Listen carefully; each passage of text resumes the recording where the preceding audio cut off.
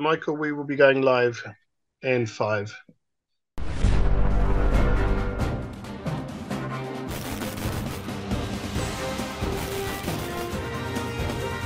Family values. So all the way from the United States of America, can you please give a warm welcome to Michael Matt. Good morning, ladies and gentlemen. Thank you for that kind introduction. I can't see you, so if I'm addressing sisters and priests, good morning to you, first of all. It's an honor for me to address the Family Life International Catholic Conference again. The last time I was with you in person, which of course is much more natural, and I miss you. I wish I could be there today with you in the room, but it is truly an honor to be here. Warm greetings also to my friend Greg Clovis and to the entire Clovis family, an amazing family, which do so much great work in defense of life and the family. So thank you. Thank you once again. Most sincerely, thank you for having me with you today. So I've been asked to speak to you about a fairly thorny topic, how to live the Christocentric family life in a Christophobic world, the world which gets increasingly more Christophobic with the passing of each day, especially now in my country, my poor, sad country, but also in yours, which isn't much better. Maybe it's worse. I don't know. But why is this a thorny topic? I think it's because a discussion of family means a discussion of raising children, and nobody wants to be told how to raise their children, including me. So it's always difficult. People get very defensive. So I thought what I would do to try to make this next half an hour, 30 minutes together most effective, what I would do is I want to ask you to pretend now that I'm not actually speaking to you this morning, to this audience, that you are sort of a third-party observer to a conversation between me, a rusty, rad-trad, bomb-throwing Catholic Yankee from the United States of America, and a young English couple who just got married. Let's call them Nigel and Alice. Let's pretend they live in Kent, Bromley. Let's pretend they're sitting right here in the front row. I'm talking to them. So we can just observe this conversation and take from it what's useful and what's helpful in a very challenging time now to raise children, to raise that family, Christocentric family. So just before I zoomed in this morning, our Nigel and Alice asked me a very simple question. They said, "Mr. Matt, we are expecting our first child in June. How did you and your wife raise your 7 children in the faith in this Christophobic world in which we find ourselves?" Now, I'm not a child psychologist. I'm not a priest. I'm not an expert on family raising. But what I am is a Catholic father of 7 children. My oldest now is 26 years old. Incredibly, I can't believe it. My baby is 12 years old. Now, the older children in my family now are fully educated with majors and minors and degrees from good, solid conservative universities. I might get to that today. I think it's very important, if we're going to reclaim society for Christ the King, to have our young people educated in fields that they're apt to, that they're good at, that they're called to, so that we can help take back every aspect of this society for Christ the King. But my point is, I have adult children now, and all of my 7 children, thanks be to God, are Latin Mass Catholics. We're very united. So how did we make it through? Nigel and Alice wanted to know. How did we do that? First of all, I want to be very clear, because sometimes when people start talking about raising children, it comes off as arrogance, it comes off as cocky, as sanctimonious, as lecturing, and that is not me. So I want to make a couple things very clear right at the outset. First of all, my wife and I are still at it. We have a 12-year-old son. We have an expression here in the States, I don't know if you have it in England, never count your chickens before they're hatched. So life is a struggle, and the devil never rests, as we all know. So my family, my wife and I, our children, we're still running this race. But I do think now that I have enough success, thanks be to God, to comment to a young couple like Nigel and Alice on what has worked so far for my family. Because let's face it, we are running out of time. There is a war against the Catholic family, and we need to share our resources, share our experiences now, which is why I appreciate the opportunity to speak about this today for your conference. But again, I want to be very clear. I'm no hero, and my wife can tell you that I'm no saint. But I was blessed with an opportunity. I was blessed by being born into a family some 57 years ago, whose parents were much older and who had a very sort of European background themselves, the way they were raised. So my father, for example, was the son of German immigrants. He was born in 1915, long time ago. Much older in life was he called to marriage. So he fought in World War II, didn't get married until he was 38 years old. So by the time I came along, he was 51, which meant that I had a link, sort of a conduit to the way things had been, to the old Catholic world before everything went insane. I mean, obviously there have been problems for a long time, but especially at that point, he can still remember he experienced a more sane and a more Christocentric family life himself. And it had a Catholic European foundation from his parents. So my father actually remembered how things used to be, in other words, and he could give that to his children. So my childhood, consequently, was rooted in old Catholic German tradition from my father's side, and then from my mother's side, an old Catholic Irish tradition. And that's a huge benefit that very few people now anymore have access to. I set that up as my resume for how it is that I think I can speak to this issue with some authority because of the gifts and the graces that I experienced in my life being raised by who I was raised by. So consequently, because of this natural link, because sometimes nowadays young people began raising children, they find the Latin Mass, they find homeschooling, and they have to sort of reimagine or recreate the link from themselves to a better time, to a saner time, and they have to sort of use their imagination. That's not the case with me. There is a direct link with people. I'm sure some of you have the same story to tell.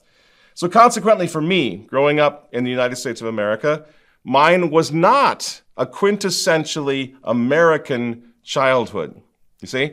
I grew up, in a thoroughly Catholic home, in which, for example, there was no television growing up. There was no rock and roll music. There was no public school education. Not even diocesan Catholic schools, which by the mid-70s, as I was growing up, had already gone and begun to fall seriously, to falter, no longer be Catholic. So my parents had to start their own small traditional Catholic schools. So these are the things I want to point back to see if we can recreate some of it now as we, in 2023, young couples begin to try to raise their children in a Christophobic world. We also, another point, we never went to the new Mass. We either went to the traditional Latin Mass or we went to the Ukrainian Rite, the Liturgy of St. John Chrysostom. So we weren't exposed to the Novus Ordo liturgical revolution either. And consequently, when my father and my mother died, they left behind, I think, 155 grandchildren and great-grandchildren, all practicing Catholics. How is that possible? It's possible because of the faith, because of the grace of God, and because of family. True, authentic, Catholic family life. And I'm going to get into that in a moment. How did we do it? My parents stayed true to the old Catholic family model, a model which is the Christian family, a model which was the family founded by God himself, modeled on the Blessed Trinity. We had rosary then every night. And I remember in my childhood, this again is an example of how things have changed and how we had great benefits back in those days. And I grew up in one of those neighborhoods in Midwest United States where everybody was Catholic. The whole parish was Catholic. So we would be outside in the summer playing hard for hours and hours and hours, and about 7 o'clock at night, everybody's door would open up, and everybody's mom would appear at the doorway and say, "Jimmy, Teddy, Billy, Annie, Susie, get in here, time for the rosary." And everybody went in the house to pray the rosary. It was as natural as breathing, in other words. There was nothing particularly virtuous about it. It's just what Catholic communities did in those days. So being Catholic then defined us, even as children, from a very early age. So I remember, for example, just wanting to be an adult Catholic. It seems funny to talk about it now, but this is the way it was in those days. I remember when I was 6 years old, for example, and I begged my mother if I could go with her to Tenebrae on Holy Thursday and Good Friday in Holy Week. And my mother said, "You're too young." Well, I begged and begged and begged, and finally to shut me up, I guess, she agreed to let me go with her. And you know what? To this day, I have memories of sitting in the church in the darkness of Tenebrae with my mother on the cold, hard pew that was very difficult to sit on, especially for a little kid, for 3 hours, and being so incredibly proud of myself to be sitting with my mom at Tenebrae doing what adult Catholics did. You see? You see how they were able to make Catholic be something that was awesome and that even little kids wanted to do it. I was growing up Catholic and I wanted to be just like my mother and just like my father. Again, not virtue. Not virtue. It was a natural thing to be like your Catholic parents in that time. And then there were the rites of passage that were thoroughly Catholic, like going to Tenebrae. And then I was even confirmed, had the great grace of being confirmed by Archbishop Marcel Lefebvre when I was 10 years old because my father refused to go along with the revolution in the church. And I want to tap into some of this to try to give our Nigel and Alice an example of what we can shoot for in the past that worked so well. How do we sort of recoup that? How do we use those beautiful lessons from the past for a young couple starting out today? How do we export those memories and bring them into reality? Well, in the interest of saving time here, friends, I realize your conference is already going a little bit long, and I don't want to delay it anymore.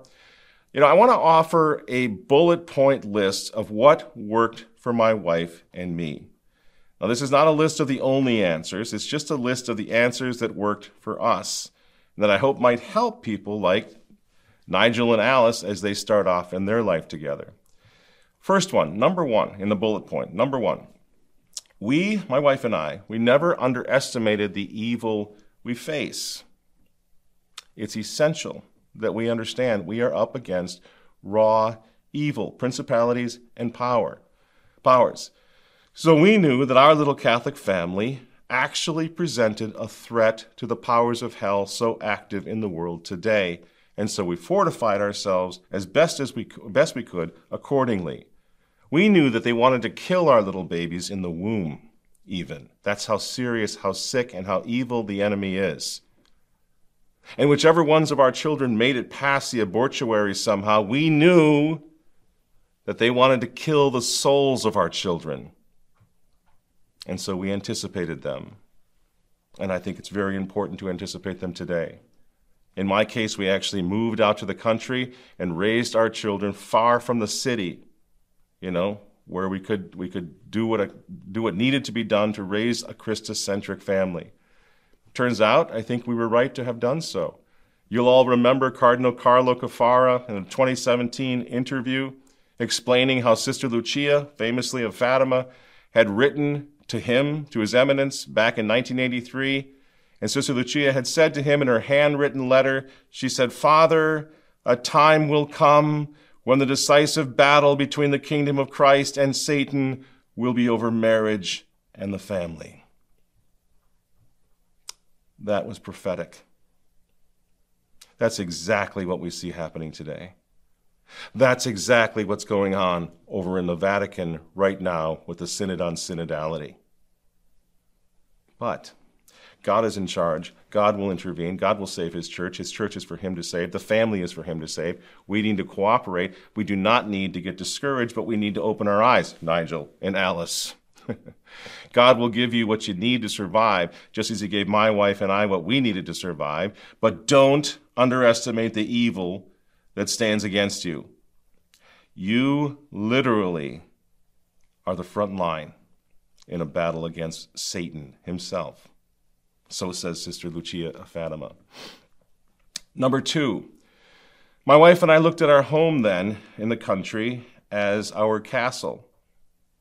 We had to fortify the castle. We had to treat it like a Catholic fortress. So we have crucifixes and images of the Madonna and Child all over our house. Our children literally grew up with saints on the walls. Pretty much every wall in the house. Our children breathed Catholic since before they could remember. They imbibed Catholic with their mother's milk. It's all they ever knew. It's as natural to them as breathing. And I would see things, I would find things that I had not taught my children. One time we moved my son out of his room and he slept in a bunk bed. And as we moved the bunk bed into the next room, I happened to look up on the ceiling and I see a little holy card of the Curie of Ars, St. John Vianney, taped to the ceiling. So when he laid in his bed at night, he could read the prayer and think about St. John Vianney. I didn't teach him to do that. That's what he wanted to do, growing up in a Catholic home. So people say, yeah, but you're sheltering them. You're sheltering these children. What are you going to do? You're sheltering. Here's the thing, friends. You will have time to teach your children to live in the real world when they get older. But just as the hermit living in his cave knows more about the real world than anyone else on the planet, so too the Catholic home will be the real world training ground for future soldiers of Jesus Christ. It will come in good time. Don't worry about sheltering children when they're little. Take care of them. Make them happy. Give them a beautiful castle in which to live. So when they go into the world, for example, when they go to college, they're prepared for it. They are soldiers of Jesus Christ, ready to keep the faith no matter what happens. Number 3, we set up an altar. This is a practical suggestion. My wife and I, based again on what my father and mother had done, we set up an altar in our home, right in the living room. Even before our first baby arrived, we had already built the altar. Very simple little altar. Crucifix, little statue of Our Lady of Fatima, little statue of St. Joseph, and my wife put a vigilite out in front.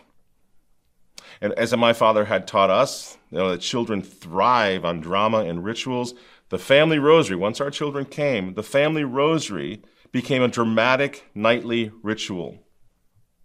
We turned off the lights. It's dark in the house. We light the little vigilite in front of the statues. The flickering flames and shadows animate the statues. We kneel on the ground. Nigel, lead your children in prayer on your knees in the dark. Alice, hold the littlest one on your lap. And when the time comes, coax those beads through her fingers. Teach her to pray the beads lovingly. See? Our sons and daughters, I think, friends, will always remember us, their parents, on our knees, in the candlelight, talking to God, talking to his mother. There's nothing phony baloney about it. It is real. It is reality. So we never made the rosary a burden, by the way. I remember some distant cousins when I was a kid, distant cousins would occasionally show up from out of town, and they were visiting. And this is when it happened when I was a child. And my mother would not insist that all the children stop playing and come into the house on that occasion, that rare occasion, to start praying. And I think it was because she knew that would begin to make the rosary into a burden on this occasion. So she would let us playing, and then later in the evening, she would say night prayers with us together, and all was well. You see the difference? The church is Holy Mother Church, not prison warden church. So teach your children, teach them to love, to pray as a family.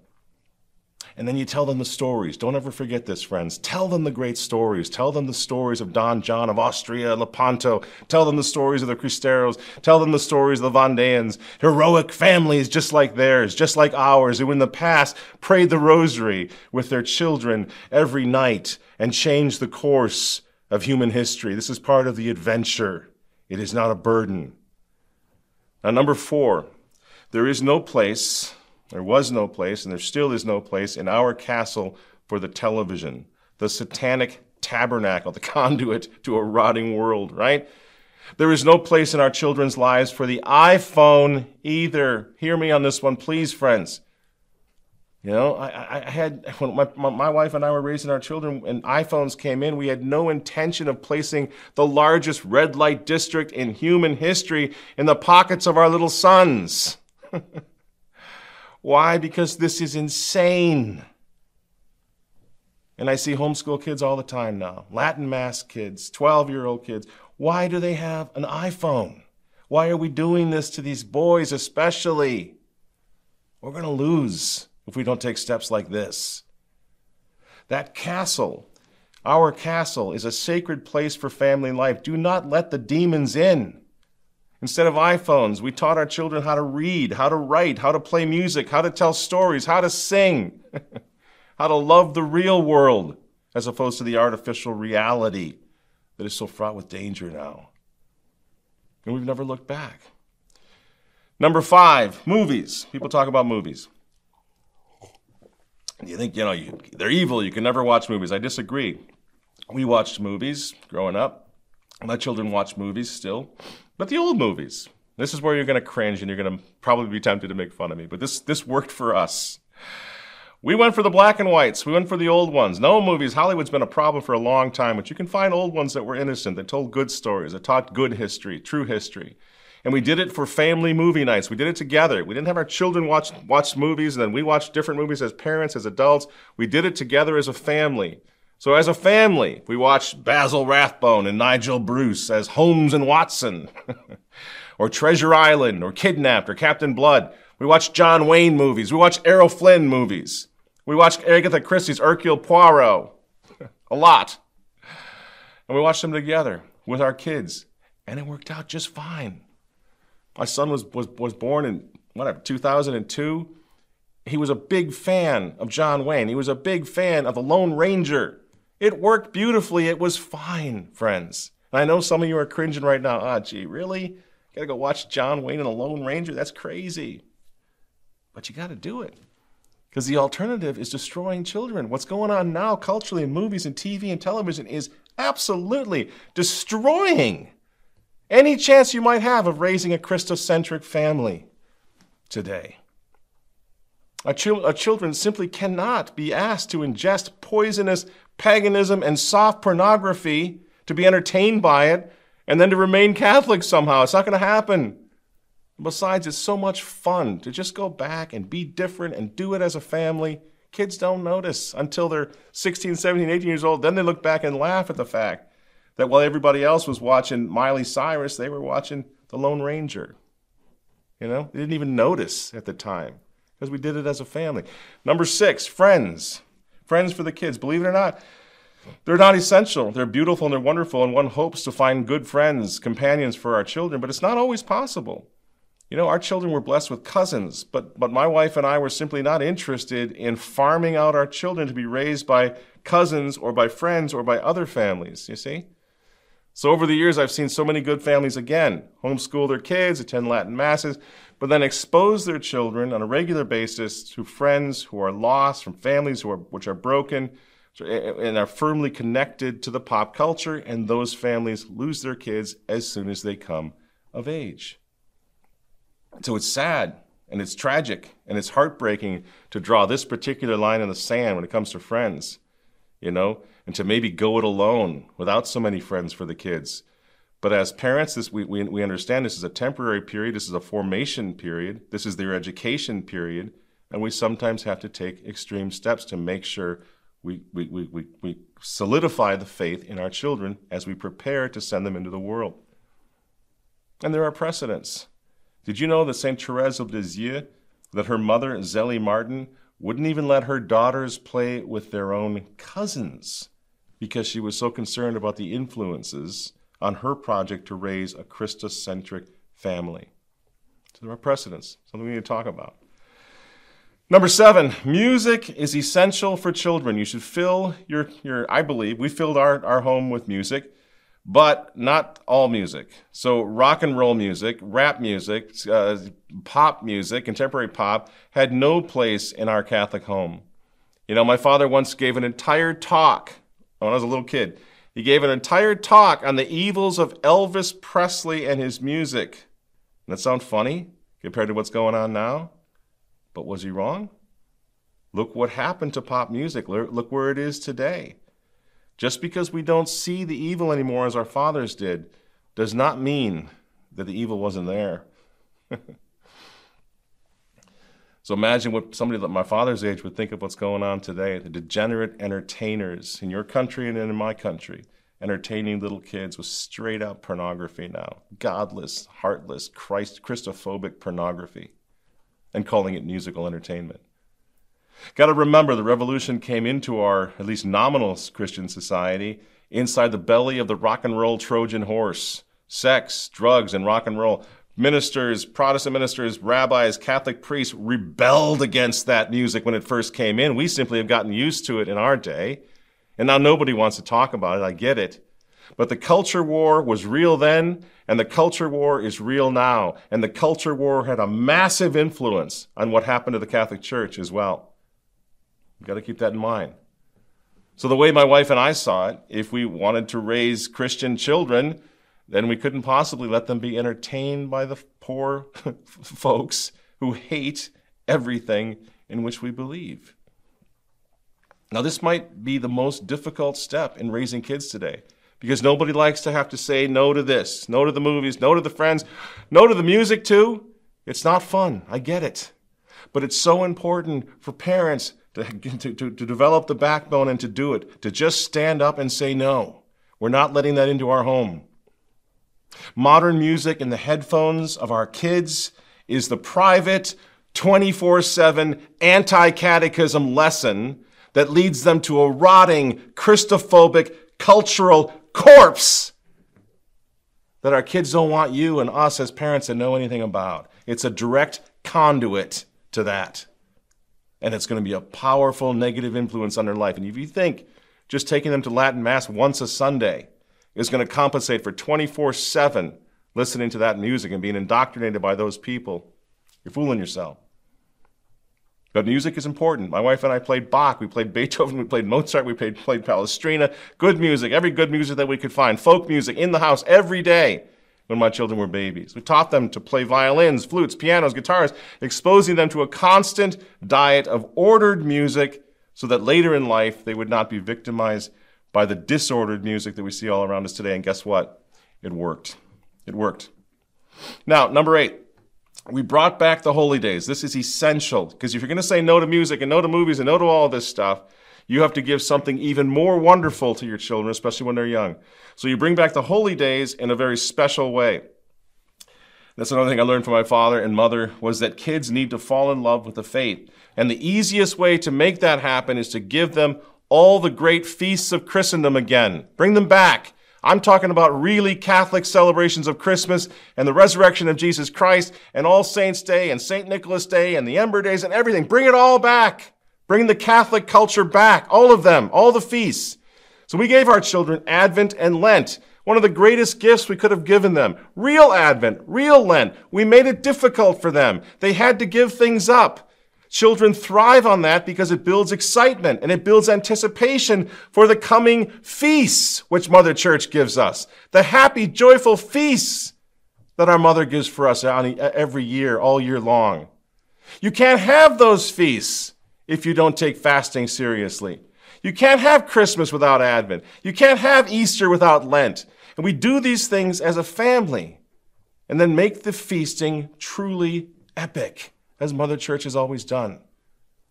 And then we sought out the cultural alternatives, the feast alternatives, the alternative ways of celebrating these feasts. We didn't do Santa Claus at Christmas, for example. My parents had kept the German tradition of Christkind, which means baby Jesus. It was all about baby Jesus who came and brought trees and gifts to us as children on Christmas Eve. It's all about baby Jesus. In Italy, they call it Gesù Bambino. You can find the baby Jesus tradition all over Europe, in every country in Europe. You just got to go get it. And it brought with it certain beautiful customs. For example, the Advent straw box. When Advent begins, you put a box on the altar in your living room. You go out and you cut straw with your children. And every time the child does a good deed, a charitable deed, a good thing, they put one piece of straw in the basket in order to make a bed for the baby Jesus. You see, a little child lives for that straw, putting straw in the basket, getting ready to welcome the baby Jesus. Beautiful Catholic customs that made everything come alive, for children especially. We dug them all up, all those beautiful customs again, and we celebrate them with all the Catholic joy that we can possibly afford. Pull out all the stops when the feast comes. You know, we went out and got the biggest, tallest, most magnificent Christmas tree we could possibly find every year. Christmas meant family. It meant baby Jesus, and it meant midnight mass, and belief in baby Jesus and belief in the real presence is so interconnected as they grow up. You know why we did this? Because now as an adult, as a guy who's getting old, as long as I live, I will never forget my father. At the time, he was the greatest thing I had ever known, the greatest man in the world. And I'll never forget the image of my father kneeling in front of the crib on Christmas Eves in the dark and the candlelight, talking to a baby lying in a manger, talking to that baby's mother. They were so real to him, the baby and the mother. That belief in Christ in the Eucharist came easy, was effortless for our children. Our Father believed. They were real. And that, friends, was the whole point and purpose of the great feasts of Christendom, to make Christ come alive in the real world, in the lives of children, in the communities, in the family. And we got to bring that back. We must make our homes fertile ground for the old Catholic culture. It's all there. It's just waiting for us to bring it back. I'm running a little short on time, so I want to say we have 2 more points quickly. Number 9 is homeschooling. It was never easy. My wife did not want to do it when we first started out, but we did it and soon discovered that there is no better way to keep the family united to each other and to God than the homeschool. Not everybody can do it, but if you're able to do it, you must give it serious thought. With the help of tutors, with online services that are now available, we educated all 7 children at home from the cradle to the college campus, and we never looked back. With our older children, we even put them into public school sports sometimes, tennis, baseball, when they were ready, when they were mature enough and ready. And we went to every single practice, every single game. We taught them how to deal with the poor children who are not as fortunate as they are. It's not easy, I get it, but somewhere along the line, homeschooling became the most beautiful thing that ever happened to our family. We never had teenage rebellion at all, and to this day, my best friends, Nigel and Alice, my best friends in the world are my adult children who are now preparing to homeschool their own children. You see? And now we come to number 10, final point. If I had to, I could give you 100 more, but we're running out of time. If you want to raise a Christocentric family in a Christophobic world, love your children. Understand what they're up against. Understand what they're hearing every day about LGBT and about pedophile priests and about all the evil yuck going on in the world. Love them to Jesus and Mary. Keep them close. Make their life fun. Right after I was married, I tried to stay connected to my friends and to the things I had done as a single man. It doesn't work. You have to raise your babies as your full-time job. You see, every moment must be dedicated to making the lives of children, our children, so happy and so wonderful and so fun that they want to give their children what we gave them, a beautiful Catholic childhood, a Christocentric home. We have to love our children enough to do as St. Paul instructs us all to do in 2 Corinthians 6:17. Come out from among them and be separate, says the Lord. Do not touch what is unclean, and I will receive you. St. Paul is referring to Isaiah 52:11, that Christians are called out of the world, to come out of the world, and to be separate, to be sanctified, to be set apart. We did that, and it became the adventure of our lives. It was fun. I loved every minute of it. Still do. They are children. They need to laugh. They need to play. Being Catholic is not drudgery. We have been given the honor to help reclaim the happiest culture in the history of the world. The joy of Christianity literally built the most sublime civilization in history. It is responsible for the love story that built the Chartres Cathedral, that built all the great cathedrals of Europe, the love story. And as parents, we have a chance to help rebuild that, help rebuild Christendom with our babies. And this is the greatest privilege of our lives. And because being Catholic so defines us and so completes us, it can never be a burden for our children. It must be a great, big, magnificent adventure that they will never forget. Commit to that adventure, and you'll spend the rest of your lives praying, playing, and laughing with your children. We drive 50 minutes every Sunday to attend Latin Mass, but that commitment to the Mass of our fathers is not a burden for our children. It's part of our family's adventure. We fight for our liturgical birthright as a family, just as we pray every night in front of the flickering flame together as a family, just as we kneel before Christmas crushes in the darkness of so many Christmas Eves together as a family, just as we baptized our babies, educated our children, and buried our parents together as a family, living, crying, laughing, loving, praying, breathing, and dying as a Christian family. So the only question is, and I'll close with this, do you want to do this? Do you want to do this enough to be different than almost everyone else in your Christophobic neighborhood? It's not easy, and I don't mean to pretend that it is. But I will say this, as I near the end of raising my own children, I realized that there could never have been anything more rewarding in life than raising the Christocentric family in a Christophobic world. And all of this has happened before. We tell the stories of those who did this before us, in the past, in history. We tell the stories of the martyrs of the Western uprising in your country, the stories of the Vendéans in France, the Carlists in Spain, the Cristeros in Mexico. Well, if we do this right, someday they'll be telling our story too. The story of the faithful Catholics who never gave up on Christ, even in a world that was at war with him. I said at the top of my talk today that I'd come back to Sister Lucia of Fatima, who told Cardinal Caffarra that the devil's final battle will be over marriage in the family. But Sister Lucia went on to say in that same letter, she said, "But do not be afraid, because Our Lady has already crushed his head." So don't be afraid, Nigel and Alice. It is possible, and it certainly is worth it. It will be the greatest adventure of your life. It is the good faith. It is the race that we must win. So God bless you. Keep the faith, and may Jesus, Mary, and Joseph, the Holy Family, be with you every step of the way. Thank you so much for listening, and God bless your conference.